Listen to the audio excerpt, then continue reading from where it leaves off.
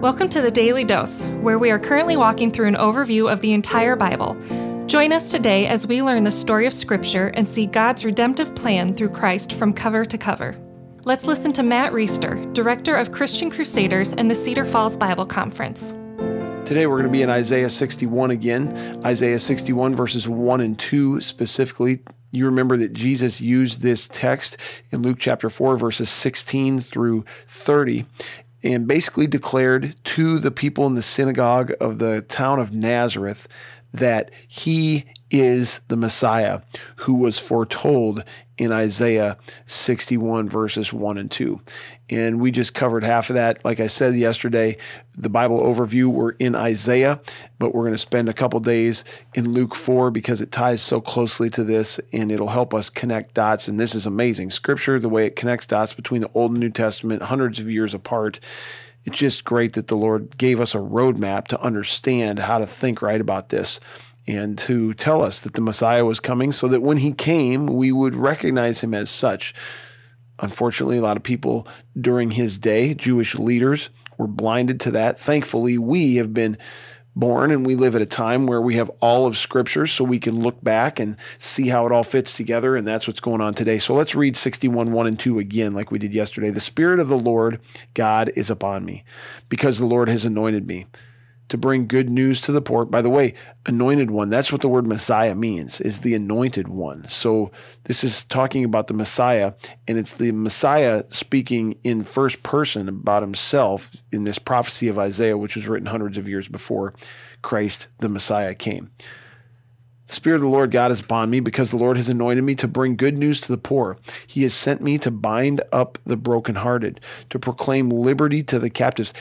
I said this yesterday, but this isn't all just literal poor people, it is probably literal brokenhearted people. It's not literally captives. When you think about good news to the poor, that could be the physically poor people without a lot of resources, people who are oppressed. But more likely, it's people who are spiritually poor, who are spiritually destitute. And that's every single one of us in our natural condition.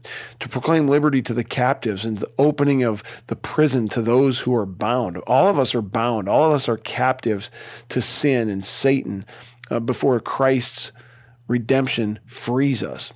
He's coming to proclaim the year of the Lord's favor and the day of vengeance of our God and to comfort all who mourn. So Jesus then shows up hundreds of years after this is written by Isaiah.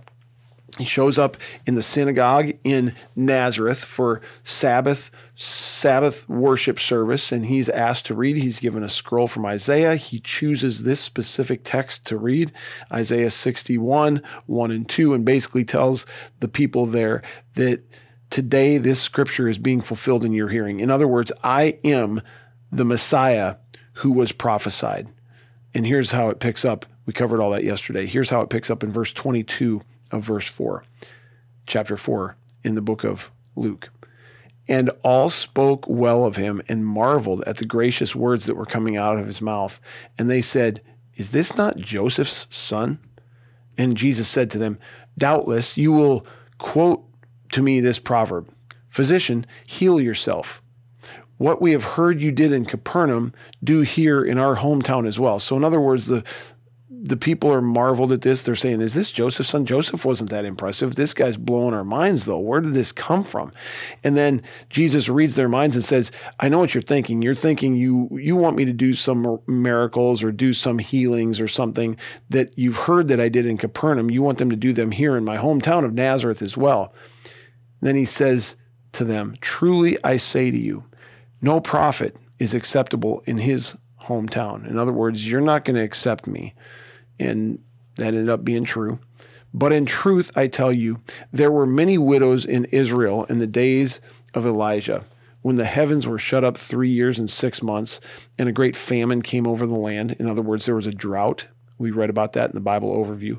And Elijah was sent to none of them, but only to Zarephath in the land of Sidon, to a woman who was a widow. So the story there is that the widow of Zarephath is not Jewish. In other words, there were a lot of widows in Israel back in the day when God punished the Israelites with a famine. But he sent the prophet Isaiah, not the prophet Isaiah, he sent the prophet Elijah to minister to an outsider, somebody who was not Jewish, the widow of Zarephath in the land of Sidon. Then he goes on and says something similar. And there were many lepers in Israel at the time of the prophet Elisha, but not one of them was cleansed, only Naaman the Syrian. In other words, a lot of Israelite people who were lepers, and Elisha was sent to heal not them, God's chosen people, but one of the outsiders, Naaman the Syrian.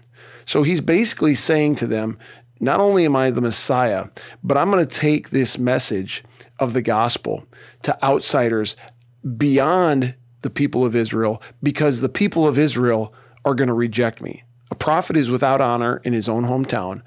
You Jewish leaders, you people who marvel at me, you people who want me to do some miraculous healing to wow you, you're going to reject me. And as that happens, I'm going to be taking this gospel to outsiders. Here's their reaction. When they heard these things, all in the synagogue were filled with wrath.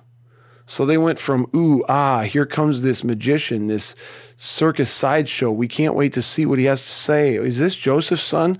Maybe he'll heal somebody and it'll be really cool to see. They go from that to they're filled with wrath. And they rose up and drove him out of the town and brought him to the brow of a hill on which their town was built, so that they could throw him down the cliff. But passing through their midst, he went away. In other words, it wasn't his time yet. God protected him, and he escaped that. It would be his time eventually when he died on the cross.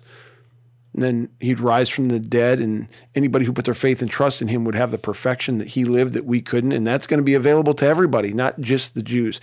If you want to hear more on those stories, the widow of Zarephath or Naaman the Syrian, you can go back to our daily doses on August 29th, 2020. That was 1 Kings 17, 8 through 15. And September 6th, 2020, 2 Kings 5, 1 through 14. Those are the widow of Zarephath and Naaman the Syrian, respectively. What a great connecting of the dots. What a great scripture. Thank the Lord that he revealed this to us and that he's invited us into his kingdom, into his family through faith in the Messiah, who's rejected in his own hometown, but hopefully is accepted in your heart. Have a great day. The Daily Dose is a partnership between 4 ministries. First is Christian Crusaders, where you can find weekly 30-minute worship services at christiancrusaders.org, and where you can hear engaging interviews and other content on one of our 3 podcasts. Second is Fresh Wind Worship, whose weekly worship services are available on their YouTube channel, Fresh Wind Ministries, and linked to their Facebook page, Fresh Wind Worship. Third is the Cedar Falls Bible Conference, whose conference videos are available at cedarfallsbibleconference.com. And please consider joining us for our 100th annual conference on Saturday, July 31st through Saturday, August 7th in 2021. If you or someone you know could benefit from an anonymous online Christian mentor, please visit issuesiface.com, which is provided by Power to Change Digital Strategies, our 4th partnering ministry. Please subscribe to this podcast, leave a 5-star review, and prayerfully consider financially supporting one of our partnering ministries. And check our episode notes for links and more details. Thank you for listening, and may God richly bless you.